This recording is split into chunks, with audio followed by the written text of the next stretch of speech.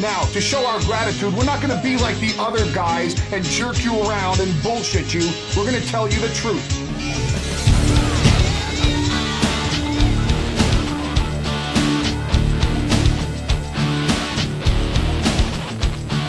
Shane Douglas is the man who ignites the new flame of the sport of professional wrestling.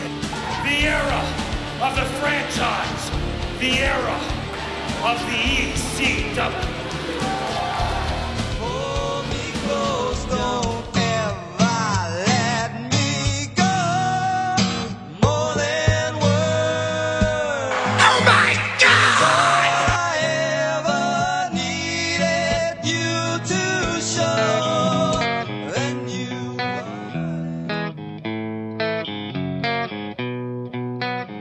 met a girl, thought she was grand, fell in love, found out firsthand, went well for a week or two, then it all came unglued. In a trap I can't grab, never thought I'd be the one who'd slip. Then I started to realize I was living one big lie. She fucking hates me. Trust, she fucking hates me. Love, I tried. North South Connection podcast listeners, welcome back to this extreme menage of 12 violence you'll ever experience here on the Extreme Throwaway Dance podcast. I am JT. Joining me as always are my hardcore teammates on this podcast, Jenny and Matt. How you guys doing? Feeling fully blooded Italian. Hardcore. Feeling both hardcore and heavenly, which is fitting, given what we're going to be talking about. It is a hardcore heaven, isn't it? That's what I've heard. I've never been, but Well, we're about to And you experience never it. will, Matt. of course I'm going to live forever, just like Jim Morrison. No, you're going to hell. So I meant. Oh, I see. That's where you were Hell. going with that. I understand. It's rough. I mean, she's not wrong. I mean, he knows already. All right. Well, we're not here to talk about Revelation or the end of the world, Oh, we're not? the afterlife. We're here to talk Hardcore Heaven, 1996. We covered the build on our last episode. We got some big matches lined up, some big potential storylines in place. We got polar bears. We got lots going on. We're going to dive into tonight. And we start the night with Joel Gertner tries to get the show started, but out comes Sandman and just canes him. The crowd is fucking bananas. He chugs a beer. He canes Gertner some more. And out comes Bob Ortiz with Missy Hyatt, who's in a dress. The fans are chanting for old Bob. Sandman says he can do a job like Gertner, or he can do the job he used to do, and he has Missy kiss him, and they head off. So our old friend Bob Ortiz, back as the ring announcer, taking Joel Gertner's job, I guess. That gets us started. So usual Sandman in the heater spot to open us up, get the crowd lathered up out here beating people up. Poor Joel. What did he ever do? He said he called Muay Thai Muay Thai. That's Oh, right. that's Deserve to right. die. Deserve to be slaughtered. All right, we have a very big opener on tap here as Mikey Whipwreck takes on Shane Douglas. This might be the biggest opening match we've ever had on one of these shows. Usually they do a slow build up the card, but we are right into it here tonight. So out comes Shane, no TV title, not the top contender, and a pretty fresh match, honestly. We haven't really seen these two guys cross paths, surprisingly enough. Shane stalls a bit to argue with the fans, so we get rolling. Douglas buries a back elbow on Mikey off a whip. He gets going, stomping away. Mikey makes a quick comeback, chucks Shane around the ring to the floor. Shane is back, takes control as the crowd is just riding him. Shane hits a nice corkscrew vertical suplex, works the back and twists into a clover leaf. Mikey forces the rope break. Shane chop blocks Mikey, and Joey says, Mongo who? Shane keeps battering the knee, but Mikey yanks him to the floor, follows and dumps him to the front row. Mikey heads in and hits a top rope springboard moonsault onto Douglas, which just looked great. Mikey keeps pouring it on the floor. Poor Shane's back is just filthy. That floor is gross tonight. It's covered in grime. Mikey gets a slingshot neck snap for two. Joey says this is Mikey's building, and he's the king of this ring. Of course, a joke at the King of the Ring tournament, which is ongoing. Shane catches Mikey with a shot and then hooks a figure four. Mikey breaks out of it, lands a headbutt, gets a figure four, but Shane just slugs the ref and finagles with his boot. The ref wakes up and doesn't DQ Shane, who's soaked with sweat, and tells the fans to shut up. Mikey keeps chopping Shane as the crowd woos in a pretty cool moment. Mikey finally releases and heads up top, and it's a missile dropkick for a good near fall. Mikey DDTs Shane for 2, but Shane comes right back with a belly-to-belly for a hard-fought win. I thought this was very good. Classic clean match, told a sharp story, had some good fun crowd interactions, just some pure wrestling with a couple of high spots, and the figure 4 stuff was good too. I thought both guys look strong here, Matt. 3 stars and a nice solid opener to the night. I would agree. 2 3/4 from me. A far cry from the normal LPR versus Wrestler X match we've become used to over the past a couple of months here. Mikey's selling is just so good, like really throughout this entire match, and the crowd was molten hot for it. Massive match to kick off the show. Shane, I don't know if this came off with you guys, but it felt to me like Shane was ultra pissed during this match. Like he made everything look like it hurt more. And I think it's smart for them to put Mikey in there with him to get over this, uber pissed off Shane character because he lost the TV title. Because again, I've been saying it nonstop that Mikey knows how to take a beating and make it look incredible. So just a really great back and forth match. There was that one spot where Mikey dives into the crowd, looked nasty, landed on a bunch of chairs, looked like he didn't have the best landing there, but. Yeah, just a good, solid wrestling match. Real fun stuff. Great way to kick off the show. 2 3/4 for me. That's an interesting rating. This is sort of a low-key Jenny Dream match. Kind of coming out of nowhere. And yeah, Mikey knows how to lose, I guess, is what you mean. But he also knows how to win, and he looks good winning as well. So it's like, I feel like it's sort of a cop-out to be like, let Mikey fucking lose all these fucking matches because he's really good at it. I mean, like, yeah, but he was a great champion as well. So let's not forget that. I feel like it's starting to be forgotten, and I'm not going to stand for that shit. But they really do work each other over, and the crowd loves them some Mikey and hates them some Shane. So, I mean, they're all in on this, as am I. I love the figure 4 trade-off. But why was he not DQ'd? Is that, I mean, the rules are pretty loose here, I guess, but it's one of like things where the ref is just like a Dudley's match. I guess maybe the ref was just like wanted to give Mikey a shot to beat it. I don't know. Yeah, I feel like Joey tried to sell it that way, which he did a good job at, but still, it's almost like you don't want to bail Douglas out, which is something you see more like in title matches where the champion tries to get DQ'd versus anything else. But yeah, I think it was more like you're not getting out the easy way, right. Shane. Which I guess is good, but also inconsistent, which is fine. I like the callback on the Texas Cloverleaf because that's how he beat Mikey in that other match that we talked about briefly last week. But yeah, I don't care for the Mikey losing streak, but I do like this match. And you're right, lots of emotion from Shane, which is good because he's very good when he's pissed off. So I went 3 1/4 stars. Okay, very good. Strong opener either way, for sure. All right, Joey's in the ring and the crowd is molten. He brings out Baron Von Stevie, Blue Dust, and Patricia. Baron Stevie marches out with a claw hand as Blue Dust saunters out behind Patricia, who's smoking a cigar. Joey says if he wanted to be in the circus, he would stay home in Stamford. And says Stevie better have something big here. Blue Dust is on his knees. He shimmies in front of Patricia and Joey.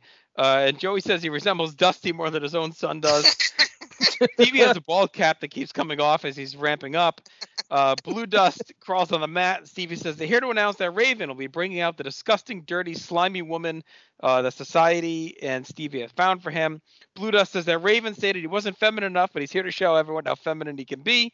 And he drops on his knees in front of Joey. Joey runs away, but Stevie grabs him with a claw, and Joey easily breaks it and just walks away. The crowd is all in on this. Stevie rides Blue Dust like a horse as he crawls out of the arena. Oh, my Lord, these guys. And Patricia in the mix as well. Jenny, what'd you think of this opening segment? It's a fucking Joey. Oh, God, I love him so much. He's just like, oh, this takes the cake. He's like, really? Is this what we're doing? But Meanie fucking goes for it. I love Meanie's heart in this whole segment. He's like writhing on the floor, like just touching Joey, and Joey's reactions is so good. With Stevie doing his thing, being hilarious as well with this. Great value, Marlene over here. But it was fucking funny. I really enjoyed it, and I'm kind of into Blue Dust. I'm not gonna lie, Matt. Yeah, this was the hardest I have laughed watching a wrestling thing in a very long time. This had me dying. Between Stevie just continually losing the ball cap, Meanie just slithering around the ring, and he's going to blow Styles, and then Styles' reaction is unbelievable. And then he goes to put the claw on Joey, and then he just swats his hand away. Oh, God, it was so good. Yeah, give me more of this. I'll take a full 3-hour show of this, please. Thank you. It's definitely good stuff, for sure. God. The horse riding is... The horse, yeah. I was like, what? Why? That's definitely what did it. All right. Our next match... also brings us to the Italian lesson of the week.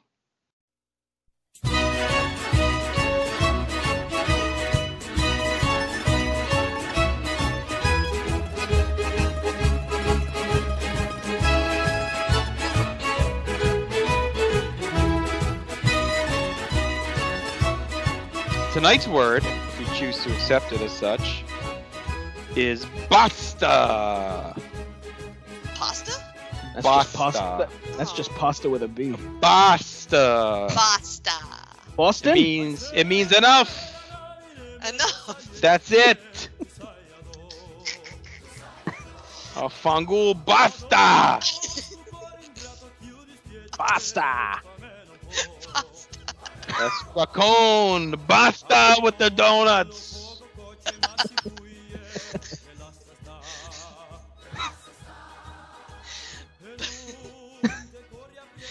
Basta with the word of the week. Can I hear you use it in a better sentence? Basta with some pasta. You got a Basta near Boston. What made you pick that word? I don't know. Just mixing it up. I told you I have a benefactor that helps me with the words. Right. Yeah. Of course. Okay. If it's the Italian lesson of the week, that means it's time for the FBI as they take on the Dudley Boys yet again. The feud rolls on. Joey's gushing over the FBI's themes. They strut out in matching red tights. Just an amazing looking duo right now. JT grabs a mic and chats and says he has another Goomba in the back. And Joey says he hopes it isn't him. JT officially brings out our old friend Salvatore Balombo. I popped so hard. Did you expect Salvatore to ever return? It was so genius. I'm like, of course it's Sal. Of course it is. Yeah, Sal is pre-Suze for sure, but here he comes. Salvatore's out. Joey refreshes on who Balombo is. The crowd chants, "You fat fuck," at this poor guy. Sal speaks Italian. He shits on the fans. The Dudleys come out. Sign guy's now in a leg brace. It's so different with all these guys. Using a crutch. He's followed by Chubby and DW, who's fully recovered. Bubba and Dick march behind them. Bubba seems thrilled that Dick is here. Just a fucking scene in the ring right now. Just all sorts of mayhem. Ortiz is a little rusty. He calls him WD Dudley instead of DW. Nice and slick. Bubba talks shit Beat to the his missing... ass, Sandman. Fuck you. Bring back Gertner. What are you doing? Bubba talks shit to the missing Devon about Dick being back, and then does his shtick and gets a yo mama in on JT and smacks him in the face. He celebrates saying his name, and then gets talks more shit on Devon. Bubba jumps the FBI during a series of splashes on Guido as Dick detains JT with massive punches. Bubba buries Guido with an avalanche as JT's getting smothered. Bubba hits a slingshot gourd buster, stands on Guido's balls. Dick murders JT with a clothesline, and then Bubba smashes him with a chair. Guido bails out and pulls JT with him. They start to head out, but Bubba dives off the apron onto them and collides with the railing. Bubba battles back and leans He leans outside as Dick pitches in as well. The FBI crawl back in as Bubba has hat guy, the fan's hat on. He keeps smacking away. FBI are trying here, but it's real tough sledding against the Dudleys. Dick shrugs off the FBI's attack and mashes him with a double choke slam. Press slams Guido through a table on the floor. Belomo grabs a chair and takes out Chubby, DW, and Son Guy, but Dick just no-sells the shots and runs Sal into the railing. Dick hoists Sal up with ease and carries him to the back like a baby. The FBI double up, and JT hits a nice somersault leg drop off the top for 2. Devon now shows up with his luggage through the crowd and starts beating on the FBI. Devon grabs a chair and draws the DQ, as always, after unloading some chair shots. Mm-hmm. Devon grabs a mic and calls Bubba an idiot for not waiting for him. The others try and talk Devon down, but instead he berates Bubba, says, "Fuck Big Dick, he ain't here," and that he always has to bail out Bubba. Devon then smacks Bubba with a chair and keeps bullying him. Bubba tries to get up, but Devon cuts him off and uses the chair again, taking out DW and Chubby as well. Devon finally leaves through the crowd as Dick returns, and Joey says they're never together. Devon drives off in the back just as Dick misses grabbing him and stopping the car. I thought this is pretty good. This is the best of their bunch, honestly. Some good brawling, some heat, some chaos. FBI is gelling well. They have some good offense here and hope they can keep developing as a team. The Dudley family drama rolls on as Devon is just an uncomfortable maniac on a big collision course with Dick. So Jenny went 2 1/4. Again, I thought this is the most entertaining and kind of best match overall we've seen of these guys. Yeah, cause Sal. I mean, I feel like Sal's the game changer. Mm-hmm. And friggin' Big Dick, he takes JT's head off with a freaking clothesline at one point, and JT just spins in the air. Like, I mean, he's insane. Like, they're all like, it's chaos and messy and stuff, but I mean, it's in line, I feel like, with what they've done, but I do like the addition of Sal a lot, and Big Dick looks like he's happy to be back, because we haven't seen him really do like this kind of stuff in a little bit. So and then of course the chair shots look really sick, and then I popped when he said "fuck Big Dick." 2 stars, Matt. Yeah, I'm at 2 stars with this as well. Very similar to the other Dudley's FBI matches, I think.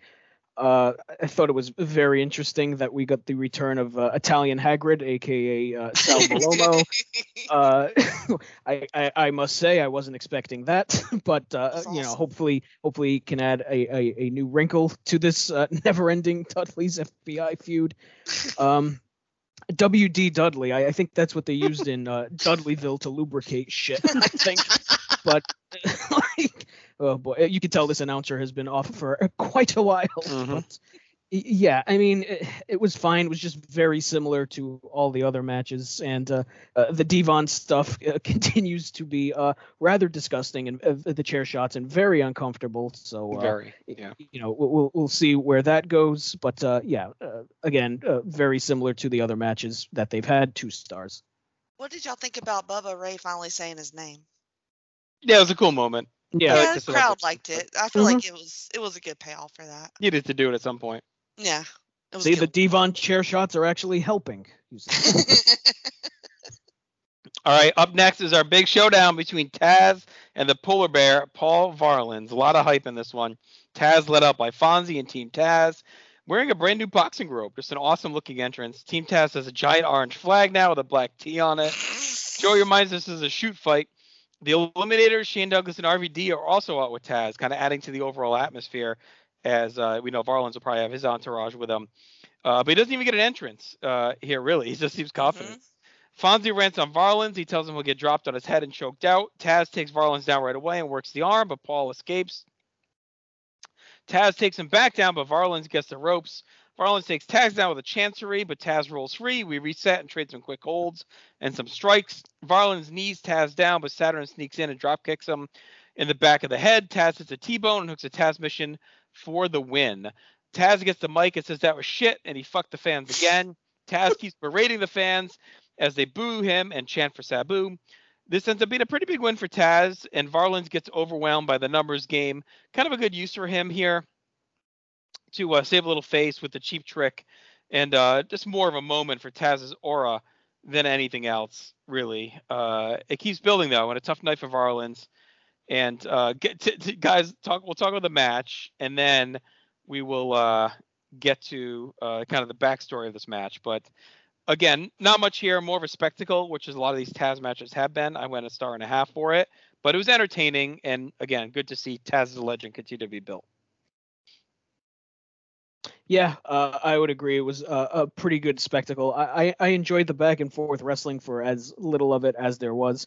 The drop kick that Saturn hit on Varelans was nasty. Like, he caught Varelans right in the back of that. It almost looked like Varelans wasn't ready for it. Like, it clipped him like behind the ear. It looked real rough. The Tazplex was brutal. That was impressive. It was a little sloppy, but like impressive that Taz was able to get the big palooka over his head like that. So I didn't go quite 2 stars on it. I went 1 3/4, but I probably would have gone 2 had the suplex looked a little bit better. And the crowd just hated Taz and hated that post-match promo. He was getting great heat for himself. But pretty fun stuff here. 1 3/4 for me. Yeah, I think the crowd is like huge in this match for me because they do shut the fuck up chants at Fonzie, which I will always love because he needs to shut the fuck up at all times. Taz,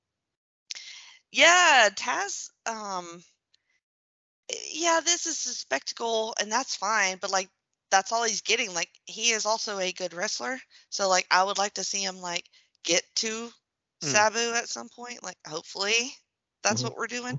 So I guess this is fine, but I'm sorry, Polar Bear, but like that was embarrassing.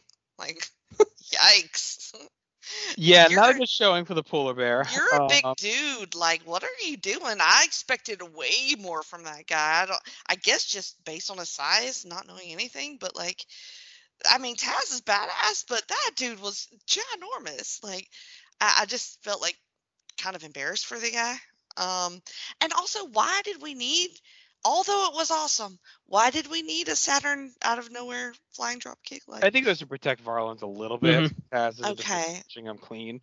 That's the vibe I got. That at least like they made like the wrestlers all kind of ganged up on this guy and took him out. So it was. I just feel like Taz had it handled. You know, like. Yeah, I think it was just a save. I mean, it looked awesome. I'm not knocking it at all for that. I just felt like, okay, all right. I mean, he was a middling MMA guy anyway. He was 9-9 in his career. So Varelans had 2 dark matches or 2 house show matches before this to kind of prep. And originally, obviously he was promoted as a shoot fight, but it's not. And he was kind of putting a stink up about losing. But Missy Hyatt, in her autobiography, tells a story that she convinced Rollins to lose and said after the match she would blow him, basically, as like a payoff. So wow. He goes out there and loses. He comes backstage, and Missy told him, "I don't blow jobbers," and blew him Oh my god! And didn't deliver. So the story goes that Varelans destroyed the locker room, and later, apparently, like kind of not stalked her, but like they happened to be at like the same convention and like basically went up to her, like tried to get the payback still, to get the blowjob. Missy was basically like, fuck off. So there's that. And then it's kind of a sad ending for Varelans.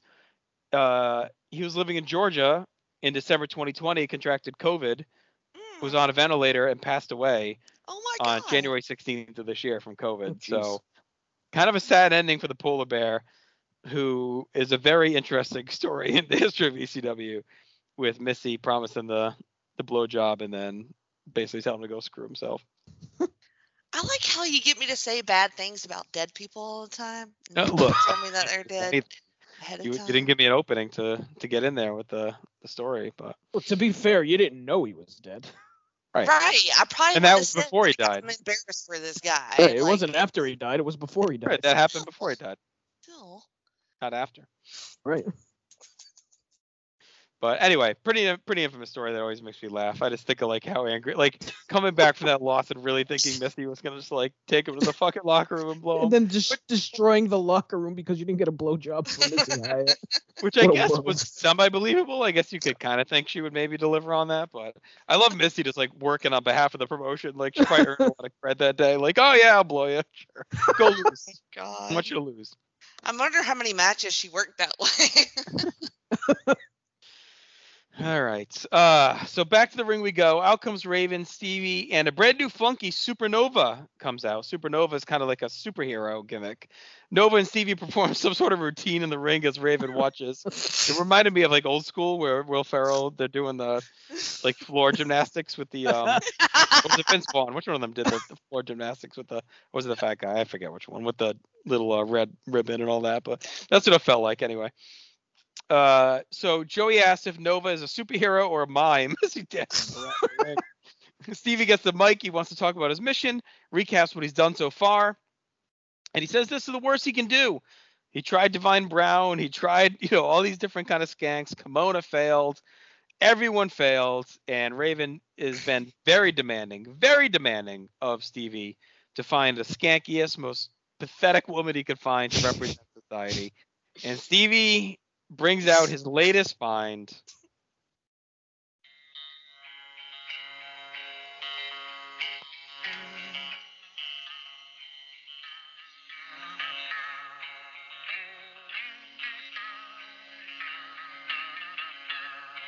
Moving to the country, gonna eat a lot of peaches. Our old friend Peaches, Keep playing the music. Sandman's ex-wife, who was last seen consorting with Tommy Cairo, one of our favorite early feuds for this podcast. Peaches slowly walks out, and Stevie helps her in the ring. She immediately drops to her knees and kind of rubs and grinds on Raven. Out comes Sandman and Missy Hyatt, and he says this don't piss him off. He already pimped her out to the locker room anyway before. And Sandman has an amazing callback here. Woo. And he says, pay the fucking bills after he's done, which is his cry to Tommy Cairo all those years ago when he was living in Sandman's house, and he says he was going to pay his bills.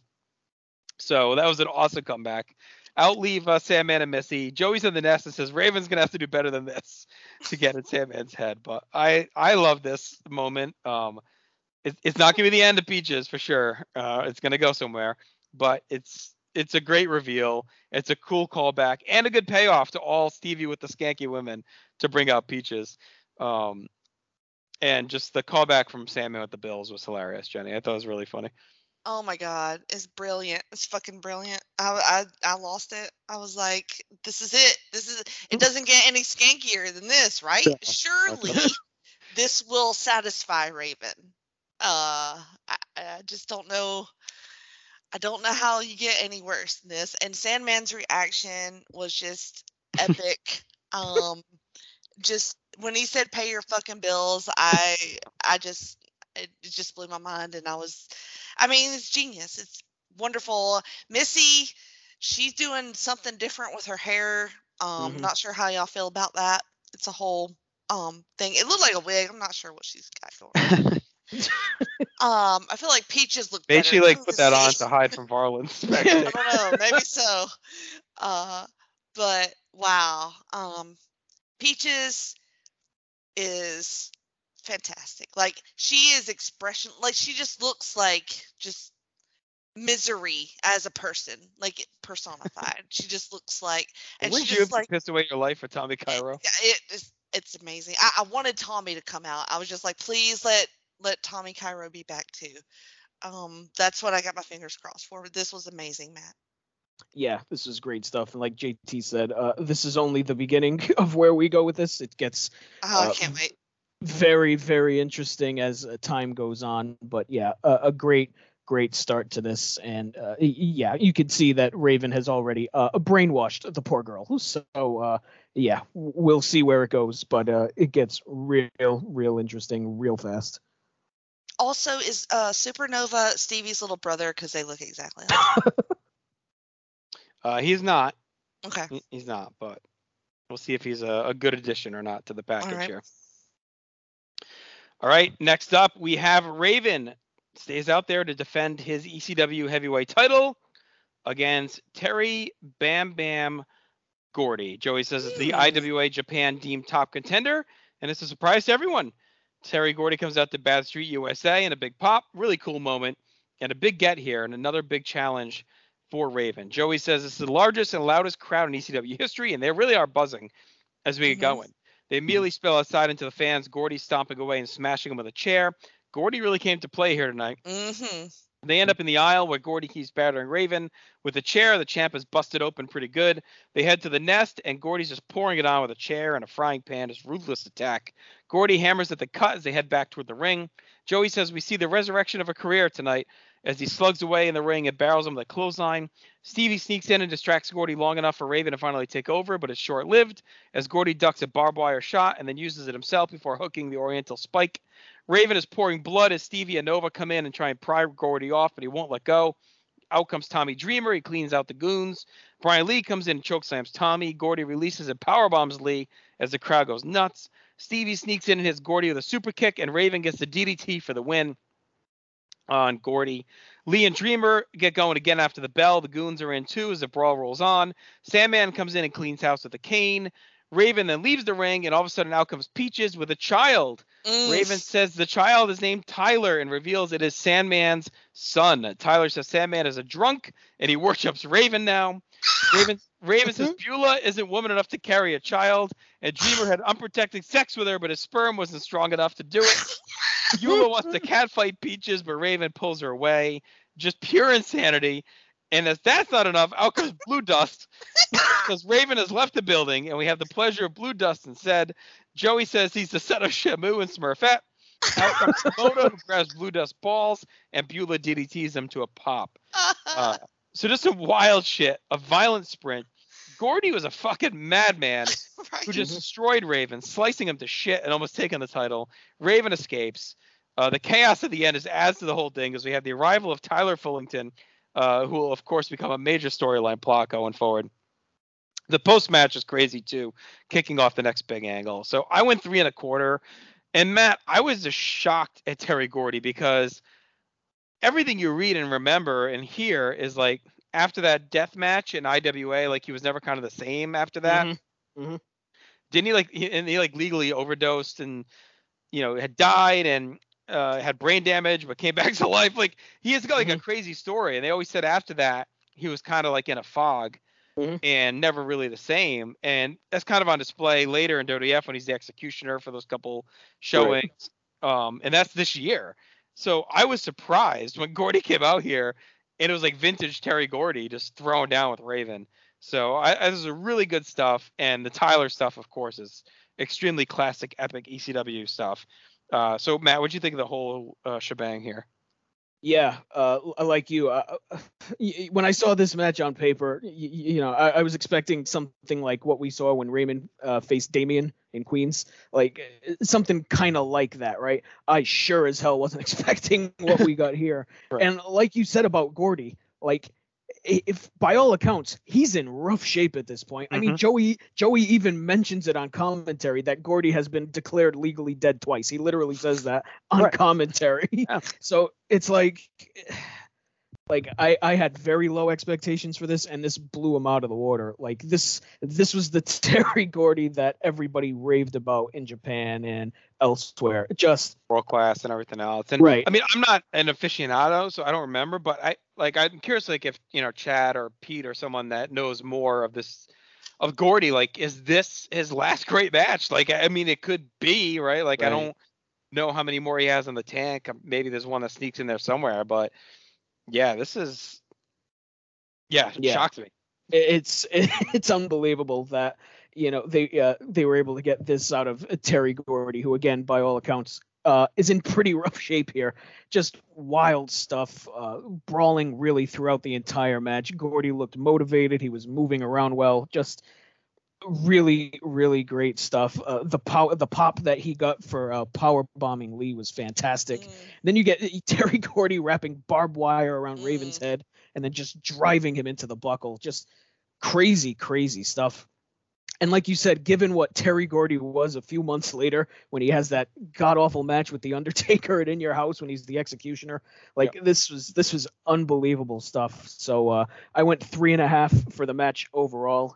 And the post match is also fantastic. I mean, now you're getting Sandman's kid involved, and Mm-hmm. you know, that's the only way to get in the Sandman's head apparently. Like yeah, just amazing stuff, and we'll see where that goes, because that also goes places. But yeah, I was floored by this. I couldn't believe how great this was. 3.5.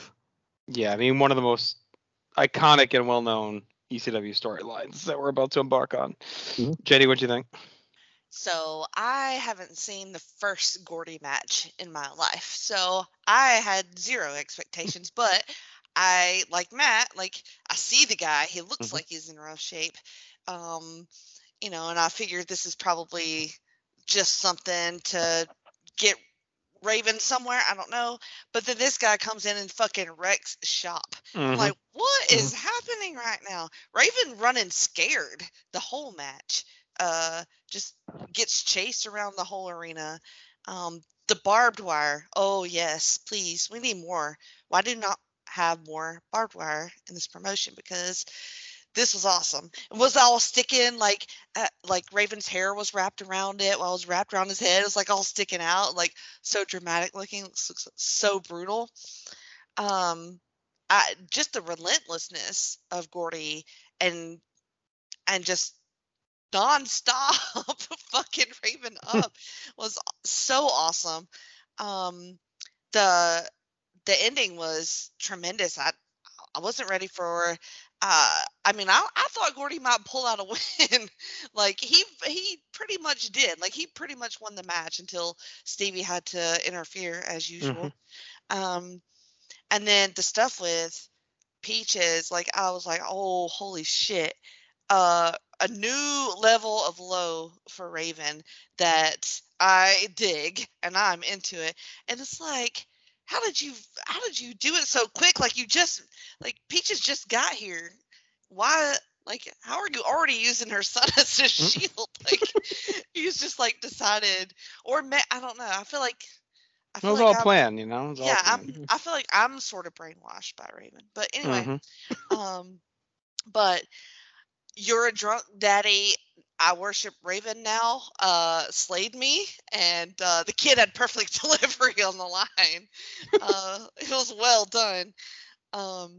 And then fucking Beulah DDT and this motherfucker, like, holy shit!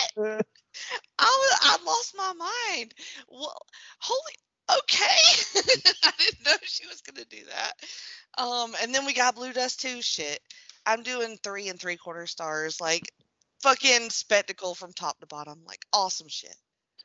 Yeah, lots and lots going on, and you know, it's funny is you always like wonder like, oh, it's a struggle to do like a cult gimmick or like, you know, like they try to Bray Wyatt. It's like, what do you do after all the talk? And this is one time where it just really worked. Like they have really done a good job of making you believe that Raven does have brain and mind control over these people by the way they act and do things. And you know, sacrifice everything for him, and they do it subtly at times, and it's just really well executed to make it not seem like forced or way over the top. I mean, it is over the top, but like, Right, but they do it in a way that makes you buy in. Like, Right. it doesn't, yeah, you know, it's not like cartoony. It's just like it's like a these soap people opera. all continuously. Yes, exactly. Right. They just all continuously sacrifice themselves for him. And when you don't think about the reason until you think about it, right? And then when you do, it's like, oh, right. Like he's got this, mind manipulation power where he just convinces these people to do, you know, whatever he, you know, is best for him, best for Raven. So, all right, let's get to our next match. It is the Bruise Brothers taking on the Eliminators as the show just keeps chugging on, and this should be a wild one. This is the Gangsters' last shot at the titles, and the Eliminators are focused as always. And of course, I should add, I messed up. This is, was it a three-way dance? I don't have the team mark. No. No. Okay. No, it just gets convoluted. Oh, right. Okay. Yeah. This is the problem with writing the heading and then the Yeah. so the Gangsters. It was hard to follow, honestly. Right. It is meant to be the Gangsters it and Eliminators. It is meant to be the Gangsters' last shot, and for the title. So the Eliminators are focused as always. The Gangsters start marching down, but out come the Samoan Gangsta Party and attack in the aisle. We get some miscommunication, which allows the Gangsters to take them out, but the Bruise Brothers show up. They beat down the Gangsters too, as the Eliminators just watch from the ring. Samoan Gangsta Party and the Bruise Brothers get pushed to the back. Officials come out to check on the gangsters, who are really hurting here.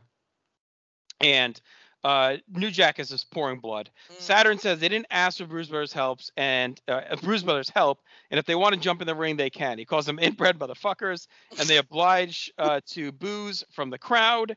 So who are not, and those boos because they're not happy with this change of the gangsters being taken out, the Bruise Brothers getting the title match now with the Eliminators. So that's where we reset. We get right into it as Saturn dodges a boot, takes Harris down, and then buries a top rope elbow and slugs away. Saturn chucks him outside and then dives into him. All four brawl, shooting each other into the railings and tables. Just chaos everywhere. Cronus gets hip tossed through a timekeeper table, and the crowd is into this one now as they woken up a bit and they bought into the match. Back inside, Saturn comes up empty on a top rope moonsault. Then the Bruise Brothers start to kick away at both champions. All of a sudden, a trash can flies in and nails Harris, and the gangsters are back. Bandaged up and beating on all four men. They clean house and use the belts to smash anyone that gets in their way. Eventually, things taper off and the gangsters are left standing, so we don't really get a finish to the title match itself.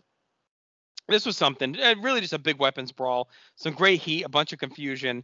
Kind of good for what it was, but they really lucked out the crowd didn't turn too much. That the crowd does give ECW so much leeway here as fans that they really could have turned on this and shit on really shit on the Bruise Brothers change. So they don't. So again, good for what it was. The Eliminators roll on. I went 2 3/4.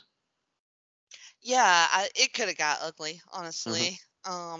Because we've been foaming at the bit here for some gangsters and Eliminators because they always, it usually gets pretty wild. So, and this crowd was about the wild. But they give them enough, I think, during the confusion, because my notes are like, gangsters are here, what is happening? Yeah. And then the Samoans like really just fuck up the whole flow, I feel like. I don't know, that was awkward. I don't know. I don't know what the point of that was, but New Jack pouring blood was awesome. And then when they run back in later with bandages on their head was awesome too. Pretty standard though, past all the weird confusion. So I went 2.5, Matt. Yeah, I'd be lying if I said I wasn't disappointed that we didn't get Gangsters Eliminators here. And honestly, it kind of bummed me the fuck out because I feel like Eliminators Bruise Brothers is kind of a downgrade. But it was technically fine for what it was. And honestly, looking over my notes here, I probably underrated it. But it's just because I was bummed that we've been chomping at the bit to see Gangsters Eliminators, and we haven't had a chance to see it yet. I thought we were finally going to get it here, and we don't. So, I only went 2 for it. I thought it was fairly standard stuff. And, New Jack is great as always, and just a sick blade job by him. But I feel like we have to get a Gangsters Eliminators match in here at some point. Because it's starting to get crazy now with all this stuff going on. Like, just have the match at this point. Yeah, we'll see. Because there's been a lot of this with ECW. I feel like it's like the second or third time we mentioned it in the last couple of shows. Like, all right. But ECW, like, they've been really good so far at simmering things and giving you enough and then paying it off at the right time. So I think they've earned this benefit. We'll see if it continues to grow that way, where they continue to get the time to tell these stories and let them play out over time before finishing them off. So we'll see. All right, we mentioned the Samoan Gangsta Party, and they are here for this next match, taking on Hack Myers and Axel Rotten. Samoan Gangsta Party is Matty Smalls and Sammy DeSilk, and of course would later be known as 3 Minute Warning, I believe, right, Matt? Comprised of Umaga and Rosie? Yeah, one of them was Rosie. I think the other one was Samu. Oh, so it's not Umaga? He's later? Yeah, I think so. Okay, I think you're right. I think it was Rosie and Samu, I think. Yeah, which is crazy. Samu's still around, but right. We hadn't seen him in a while. So he's here. Not Umaga. It is Rosie, you're right. So debut of the Samoan Gangsta Party, show him back up after they jumped the gangsters early. Could be a nice addition to the tag division. We'll see. Keep refreshing it. Axel Rotten and Hack, pretty good natural veteran ECW team.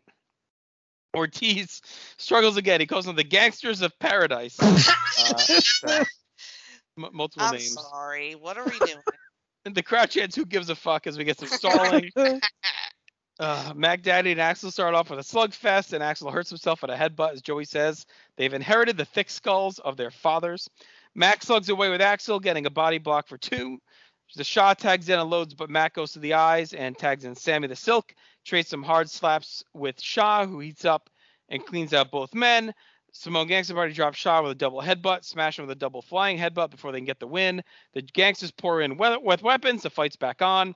Eliminators and Bruise Brothers are back to show up, and we get a wild brawl with all 4 teams as the Gangsters music pumps through the arena. More wrestlers come out to break things up as trash is pouring in from the fans. Just a wild scene that goes for a while. A big old mess that the crowd just loves. Nothing matched. The Gangster Party weren't super impressive. They seemed clunky and awkward. Kind of a quick squash before the brawl, which is a great visual and some classic stuff. So I just went half a star, Matt. Again, Gangster Party didn't show a ton here. We'll see if they get better as we go, but it was really all about the post-match. Yeah, I went half star on it too. Not much here. What little we saw didn't look great, and the crowd just super didn't give a fuck about this. I mean, we got, the who gives a fuck chance, you fat fuck chance, Yokozuna chance. Like, it was just, they just shit all over this match.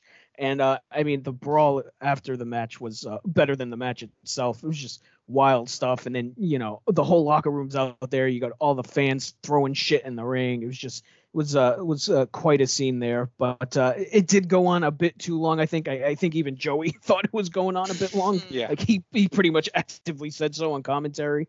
So yeah, the segment was great, but the match was not much. Half a star. Half a star for me too. Yeah, I don't know. This is kind of nothing, and I don't know. It feels like it just muddies the water a lot. Like, on our story that I thought was doing pretty well for the Gangstas and Eliminators. So, not an impressive debut at all for the tag team, and pretty standard. Like, just, we don't know what to do, so let's just all come out and do a bunch of shit. Right. Half a star. So was Samu, Matt. So, and it was Matt Anoa'i who would eventually become Rosie, like you said. Samu was Sammy the Silk, Big Matty Smalls, and they, had showed up in WWF for a bit. If you remember they're showing up in the crowd, kind of watching Fatu from the crowd. It was supposed to be like they were going to turn them. They don't end up doing anything, and then they end up going to ECW here, like we said. They were also known as the Gangsters in Paradise as a name, so maybe that's what Ortiz thought, but he calls them the Gangsters of Paradise, so he butchers it anyway. But so there you go. So we'll see if they stick around. All right, big TV title matches up next is Pitbull 2 defends his newly won title against Chris Jericho, our brand new unlikely champion against a big up-and-comer who's been hot since he's arrived. Jericho stoic coming out. We get Pitbull 2 and Francine, a well-earned spot for them. Pitbull 2 shows off his power to start, shoving Jericho hard to the floor, pours on some knees and a hard right hand, but Jericho catches him with a spin kick. He tries a second one, but Pitbull 2 catches him and slams him to the mat. Pitbull 2 catches Jericho off a whip. He gorilla presses him and then drops him into a tombstone for 2 in a 6 spot. Jericho punches back into things, but Pitbull 2 hammers away. He pancakes Jericho, throws him to the corner and kicks away. Shoots Jericho hard to the corner, puts him on his shoulders, but Jericho gets a victory roll for 2 and kicks him in the head. Jericho lands a back elbow and clothesline and chops away as Pitbull is busted open. Jericho gets a head scissor takeover to counter a press slam and then hits a springboard drop kick to knock Pitbull outside. Pitbull 2 comes back in, but Jericho spin kicks him right back out. Jericho meets him with a springboard moonsault as the crowd is heated up big time. Pitbull 2 recovers and shoots Jericho to the railing. Back inside, Pitbull 2 hooks a camel clutch. Jericho breaks free, lands some hard shots, and nails a missile dropkick for 2. Jericho hits an enziguri for 2 and then tries a Thez press, but Pitbull catches him and hits a stun gun for a near fall. Pitbull loads Jericho on his shoulders and buries him with an Oklahoma Stampede, hoists him on the top rope, and does a super fall-away slam. Douglas comes out and tries to take the belt and kiss Francine, who slaps around. Pitbull 2 comes in to save, but Douglas pulls her in front, and Pitbull 2 clotheslines Francine by accident. Pitbull 2 hotshots Shane on the railing, and then Jericho dives into him and Pitbull 2 moves. Pitbull 1 comes out to check on Francine and carries her to the back. Back inside, Jericho comes off the top, but Pitbull 2 counters with a power slam for 2. Jericho tries a lion salt, but he gets caught, and we get a pair of tombstone reversals until Pitbull 2 collapses back and Jericho falls to the floor. Jericho comes back again. Pitbull 2 twists him into a power slam for 2. Douglas tries to steal the belt, but the refs detain him and argue for a bit. Jericho takes Pitbull 2 off the top of the Hurricanrana and wins the TV title to a big pop, ending Pitbull 2's reign very quickly here. Short reign for him. He gets the belt, hands it to Jericho, and shakes his hand as Douglas is going bonkers on the floor at the finish. I thought this was great. It was sloppy and clunky, but in a good way. Just two dudes kind of throwing everything at each other, using their bodies as weapons. Pitbull 2 showed up really well here as he's starting to learn this new solo run that he's got going on. The Douglas stuff was a bit forced, but this angle is going to be a deep one. Francine may be fucked up as well. Jericho's been on fire, and it pays off with a big win and some gold. So, Jenny, I thought this was shockingly very damn good. I went 3.5 stars. Dude, 3.5 for me too. Jericho's so fucking good. He's so fucking good and so smart, and he just knows what to do. Like, and he just works so well in this match. And Pitbull 1 fucking shows up. I mean, 2 shows up too. Like, he hangs with them. All those fucking moves you said, like, it was move after move after move. It was wrestling. Like, not a lot of fuckery besides Shane, honestly, but they were really like doing the fucking thing. And I just think that Jericho has like just like this instinctive like feel for what to do against his opponent. Like, it's amazing. I really loved the fun reversal tombstone spot. I really loved the finisher at the end, like, and the respect. I will always love a handshake at the end of a match, especially by wrestlers that I like. So I really like this match, and it's like sort of low key hidden gem for me. And I've recently been watching a lot of Jericho matches for another one of my podcasts called Talking WCW. Cheap plug. So I just love Jericho in this, and I love Pitbull 2 in this, and even Shane. Like you said, a little bit forced, but like just enough fun fuckery to make it like exciting. And it works with the story because like that's his belt. Like he's pissed off about it. He's losing his mind at the end, which I love too. So I like this match, Maddie.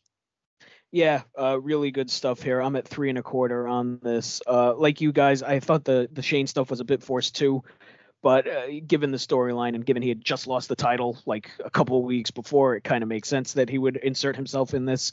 It kind of feels to me like maybe they're building to some sort of like multi-man match at some point. We'll see where that goes. The Gorilla Press Tombstone by Pitbull was fantastic. Ooh, yeah. Like you never see that. That was really unique. Yeah, just a lot of great spots in this match. The dives by Jericho were great. Reversing the super bomb into the Hurricanrana to win the title was great. I love that finish. Got real good by the end of it, and interesting to me that they do yet another title change here, which again leads me back to me thinking that there's some sort of multi-man match coming with these three guys. We'll see. But and Pitbull 2 has done well in the singles division that we've seen here. Had the good stuff with Raven, the good match with Shane, and then this for me was the best of the bunch, and I think it was for you guys too. So yeah, really good stuff here. 3.25 for me. I mean, for Pitbull to just roll out and have this match with Jericho, So crazy. it's really impressive. Right. Really impressive. Because we've seen him for years, and like he's good. Like but he's never been like this. Like it's just amazing. And the TV title division's really picking steam up again, like back to days of the Benoit Malenko Guerrero guys all battling. We're kind of getting back there now where the belt like feels like a big deal. And we talked about this when Shane kind of came into the division, would it elevate it? And it feels like it really has helped elevate it. It feels like a bigger deal because he's there. This, one of the top guys of the promotion is down there battling over the TV title, and it feels super important. And you got a half of a tag team guy. You got Jericho, who's still pretty relatively big, newcomer. Not like a guy that's been around for a while or a known entity. So nothing about him says newcomer to me at all, especially in this match. Like it's just natural. Yep. All right. Before we get to our next match, Jenny, you want to talk about anything you got going on beyond this show? Beyond this show, there's nothing. I live for this show. I breathe this show. No. I have a podcast feed. It's called The Jenny Position. I have some shows over there. There's one called Bianca's First Time. Me and my friend Bianca watch movies that most people have seen, but she has not. So we watched those for the first time. The latest one we did was V for Vendetta, for the 5th of November.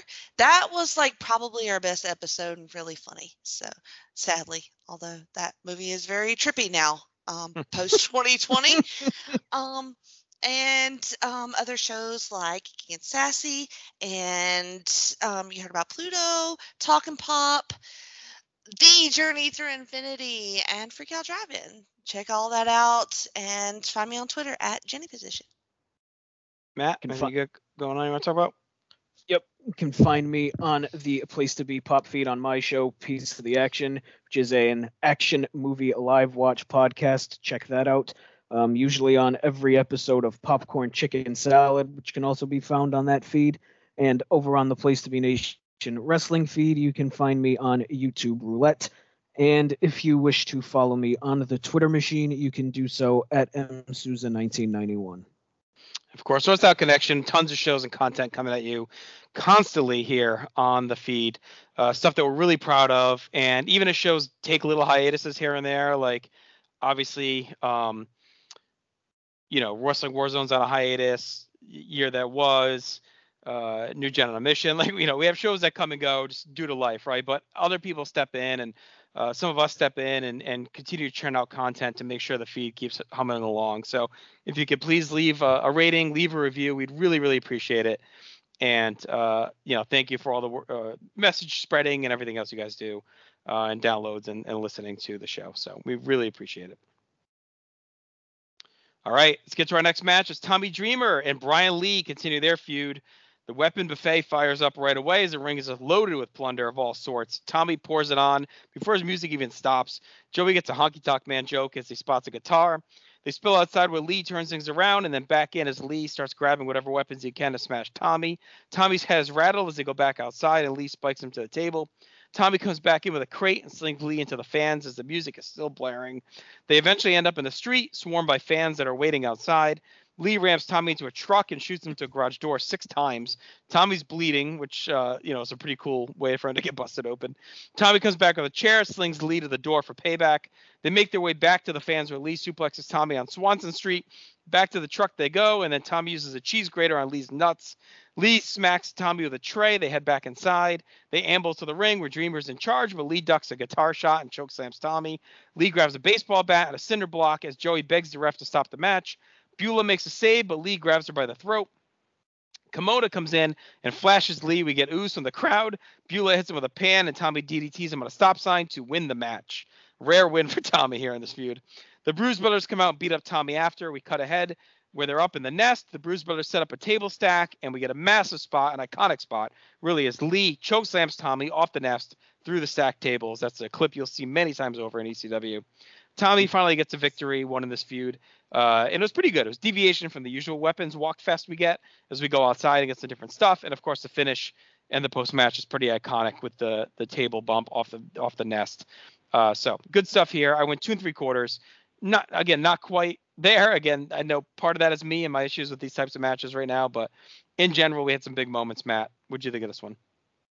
Yeah, I'm right in line with you. I'm at 2 3/4 for this as well. I thought the previous match they had was a skosh better, and I think it was just a tighter match overall. But this was pretty good. I like that they went outside, they fought in the crowd. Tommy was a fucking mess after that garage door shot. The mailbox shot was disgusting, which Joey came right back with that's a COD, a concussion on delivery, which is a fantastic line from Lee. Again, more cinder blocks. I wonder if they get a deal on cinder blocks if they buy them in bulk. It seems like Lee everyone loads them in his truck. He just has. No, they just have the one cinder block. Oh, I see. They just reuse it. That's they just it. Patch it back together and just reuse it over and over again. Yeah. I thought the DDT that Lee took was nasty, and he sold it great. Like, he really spiked him with it. And like you said, the choke slam off the nest was disgusting and a very iconic spot. Yeah, get used to that one. You're going to see it a lot. So fun enough match, but like I said, I enjoyed the first one more. So 2 3/4 for me on this as well. Oh boy. So I had to give this the old sluts 3 stars because this has all the Jenny stuff that I like, most of the Jenny stuff. Like going outside, I'm always going to love that. And then slamming his head into that garage was just amazing. I love the cameraman getting lost in the crowd and you can hear the crowd, let the cameraman through. I love that. It's just that whole like chaos and like you said, a nice change up from the usual walk brawl. So even though that's literally what they did, changing locations works for me. I really like the like just the sort of unexpectedness of going outside. I really, really love that. I love that they do the cinder block again. I love all of the weapons. Very varied weapons, I thought this time. There's a mailbox in there, a fucking fiddle, all kinds of shit. Love the DDT on the stop sign and a Tommy win, which I feel like is right about the time in a Tommy feud where he gets a win, after a real hardcore battle, and then he'll finally get a win. So it's good to see him. And then, of course, the chokeslam at the double tables. Yeah, that was awesome. So I got to go the whole 3 stars. All right. Main event time as Rob Van Dam takes on Sabu yet again. And Joey, before the match says, we've had a 1-hour delay because the top rope snapped and they had to fix the ring. So pretty crazy to think these fans have been sitting here for an hour after that match before this main event. They said they debated pushing the match the next time, but they didn't want to screw the fans. They wanted to go at it tonight. So RVD comes out, and you can see his confidence building as he warms up. He's had early success against Sabu. Sabu's here, his neck is in a brace, and this should be a hot one. He tears off the brace as we get going, does not fuck around with that. Sabu's on fire to start, trapping RVD and stomping and kicking away, clearly looking to take his nemesis out. Sabu lands some stiff punches to the face, hits a springboard leg lariat for 2, grabs a chin lock, and then releases the ropes, and the top rope snaps again. So Sabu is pissed. He's stomping around. Joey says the guys can stop the match if they want, as the top rope is broke. They don't have to continue. But they're like, whatever, we're going to keep going. Sabu grabs a chair. He chucks it in RVD's face as Joey talks up the danger about this match and no top rope. Sabu wants to try a triple jump moonsault. He does it anyway, even with the broken rope. Fucking madman. Fucking crazy. RVD gets pushed outside, and Sabu leaps off the chair, off the railing, and into RVD, into the fans with a dive. RVD's up first and pulls Sabu to the bleachers where he clears out the fans. Puts a chair on Sabu, who falls as he tries to covertly turn it over to get the flat side on him, and the guillotine leg drop on it. They battle back to ringside where RVD just throws a chair at Sabu. Sabu's favoring his hand as RVD scales the broken top rope, and it's a somersault senton with a chair into Sabu for 2. Sabu drop kicks the knee and kicks away, and then nails RVD with the air Sabu. RVD throws a chair at Sabu and shoots him to the corner, and then monkey flips him into a half-open chair, bending his legs. Just ouch. Or the legs of the chair. That looks like it fucking hurt. RVD goes to cross armbreaker, but Sabu forces the rope break. RVD smacks Sabu with a chair and then hits a standing moonsault for 2. Sabu battles back with a slingshot moonsault for 2, and they both tumble to the floor. Sabu's an Arabian press guillotine for 2, but RVD comes back with a spin kick to a chair into Sabu. RVD follows a somersault senton to Sabu onto the floor. He recovers and hits a springboard leg lariat into the barricade. Sabu sets up a table bridge and puts RVD on it, but RVD slides off. So Sabu flies over the table into the crowd instead. These guys are just fucking nuts right now out there. Just doing all kinds of crazy shit. RVD recovers as Sabu climbs in the ring, and RVD stands on the table, allowing Sabu to springboard off the top and DDT him through the table, like we saw against Mikey. But we keep rolling as Sabu shoves RVD in the back and covers for 2, and then tries a triple jump, but the rope gives out again, and he crotches himself. So RVD drop kicks him to the floor outside. RVD drops Sabu on the railing on his ribs. Back inside we go as Sabu comes off the top rope, and it's a DDT as he comes flying in. RVD kicks out. Sabu heads up top again, but RVD meets him and takes him off with a Fisherman's Buster for 2. Sabu gets a Fisherman's Buster now as they head up top with a chair and crushes RVD with an Atomic Arabian Face Buster for the win. We get a long dramatic post-match as both guys are stretchered out, and Joey narrates everything that we just went through to see that Sabu victory. Just a war. Definitely a notch above their first match. Had much bigger bumps. It felt like a real battle of attrition, just 2 guys emptying it out. The degree of difficulty really ramped up as well with the broken top rope, so extra credit for them there. They did not shy away. Sabu gets his revenge, but both men are left in a heap of broken bones, and the crowd loved it as well. So, Maddie, I went 4 stars on this. Just a great match between these two guys who just really emptied the tank and got extra creative given the ring issues. So before I get into the match, I think, if I'm remembering correctly, during that 1 hour delay, I think this is when they do that famous or infamous, I guess, depending on your point of view, thing where Heyman sent Kimona out to strip in front of the crowd to kill time. I think that was during that 1 hour delay where she does the strip tease in the crow's Not nest. the night on top of the arena, though. That was a different night, right? Right, I think The so. night that's on top of the ECW arena. I think that's later, but okay, yeah, maybe, yep.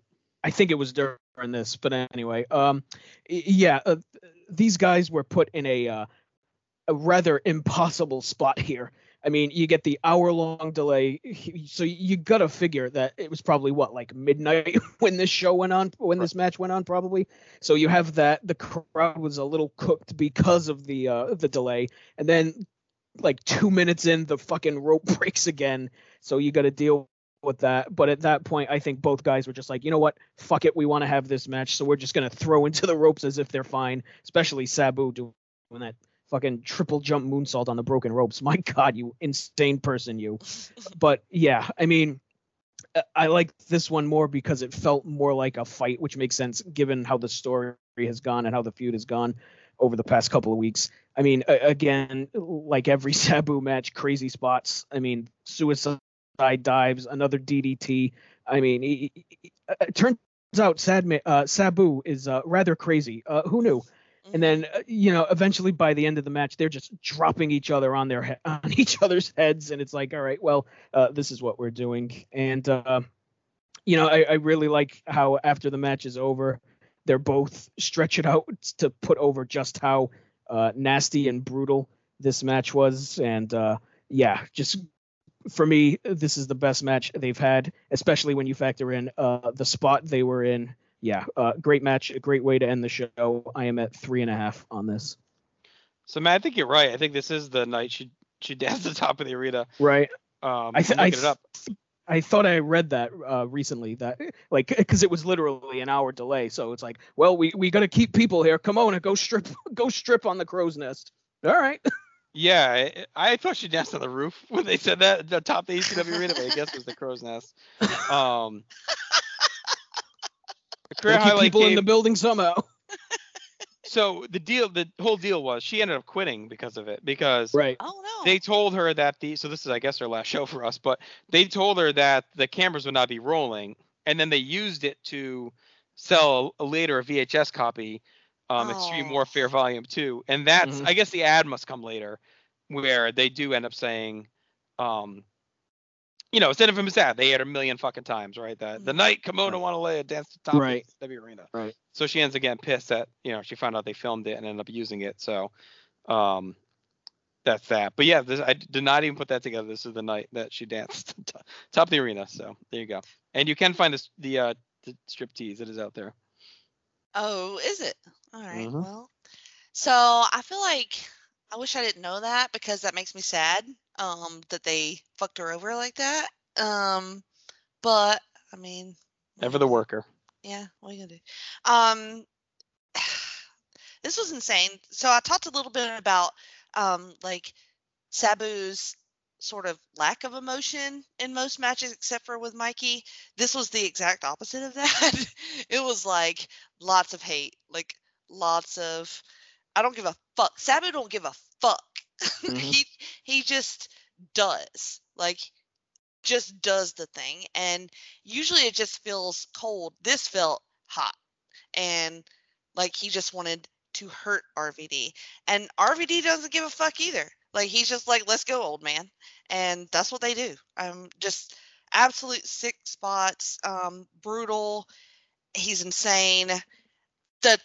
The standing table spot deal. Oh, okay. Yeah, that was. I thought RVD neck was broken after that. Like the way he landed was crazy. I love the chaotic air of the ropes breaking, and then it just feels real improvised. after that, which I like, because they just kind of roll with it. Like they just kind of know what to do and they just keep on with it. And I really love that. Like I think it adds a lot to the story and to the match. But I had originally went 3 3/4. I think I'm going to go the 4. The more I think about it, and I feel like it probably is their best match. But I do feel bad for Kimona now. Yeah, I don't know if this is the last. I think we do see her at least again. So maybe it wasn't until the tape gets released that she quits, perhaps. So we'll have to look into that, Matt, and try and see exactly when the time is that she's done. But as of right now, anyway, you know, they filmed it. Maybe she didn't realize it, but then they're going to use it on the tape and piss her off. So that'll lead to that. But for now, anyway, she put on a show for the local fans. Like a queen. All right, that'll do it for Hardcore Heaven 1996. Why don't we get into our awards? Match of the night went with RVD and Sabu. I mean, I feel like there's like just based on match grade probably, but there's some decent competition here. But I think I will go Sabu match. I will go Raven Gordy. Yeah, that's true. All right, worst match to me was easily the Samoan Gangsta Party. Oh yeah. Oh yeah, 100%. 100%. Yeah. Best moment, I went with Peaches and Tyler and Tommy's epic chokeslam bump, which along with the Kimona dancing atop the ACW arena was another memorable moment that you'll see a million times here. Yeah, I don't know how you choose. This show is full of insane moments, but the return of Peaches has got to take the cake. Yeah, I went with same as you, JT, Sandman's Kid, and then Brian Lee's chokeslam to Dreamer. All right, most 90s, I went with Blue Dust and Sal Balomo. I don't think I had anything for 90s. Oh, I could go with let's go with Missy's red dress. So during the outside portion of Tommy Dreamer versus Brian Lee, there was a sign in the background. It was the old Wendy's logo from the 90s. So, that to me was the most 90s. We were struggling for that category. Yes, very much so. All right, Stock Rising, I went Mikey, Taz, Gordy, Raven, Pitbull 2, and Jericho. All had big nights. Yeah. Dreamer too. I would add Stevie and Meanie. Yeah. All right, Stock Falling, I went with Joel Gertner, Sal Balomo, Paul Varelans for sure, and the Samoan Gangsta Party. He did not look great in their debut here. Yeah, and let's add Mr. Ortiz as well, because he sort of fucked up as well. And I think we're getting close to. We may have to add Rotten and Myers too, because they're getting the shit kicked out of them. I'm sorry, Jen. Yeah. They lost to the Samoan Gangsta Party. I know, but. All right, and final grade. Again, a very good show. We continue to churn them out. The hallmark of ECW continues to be classic moments mixed in with a couple of big matches, and then just filling the card out with other kind of memorable characters and stories. So we got that again. We got how many classic moment. It's like we're constantly saying it. This is all these shows have it. So I went 7.5 out of 10. It's a really good show. I gotta go the whole. I gotta do 8 out of 10. Yeah, for me, this is the best show I've watched for the pod so far, so I also went 7.5 out of 10. All right, well, some big stuff definitely happened. We have a big angle going on right now in the world title picture. We have the TV title department is on fire. The tag titles are, brewing, simmering hardcore for Eliminators and Gangsters. We have, lock on our Dreamer and Lee and all that stuff. So many things brewing here. Taz calling out Sabu. So, we'll see. On our next episode, we'll be back in 2 weeks. We'll have 3 more episodes of television. And then a month from tonight, we'll cover Heatwave 96, another big show. So lots going on here as we move through the summer of 96 on ECW. I am JT. That's Jenny. That's Matt. We're out. Stay extreme. Talk to you in 2 weeks.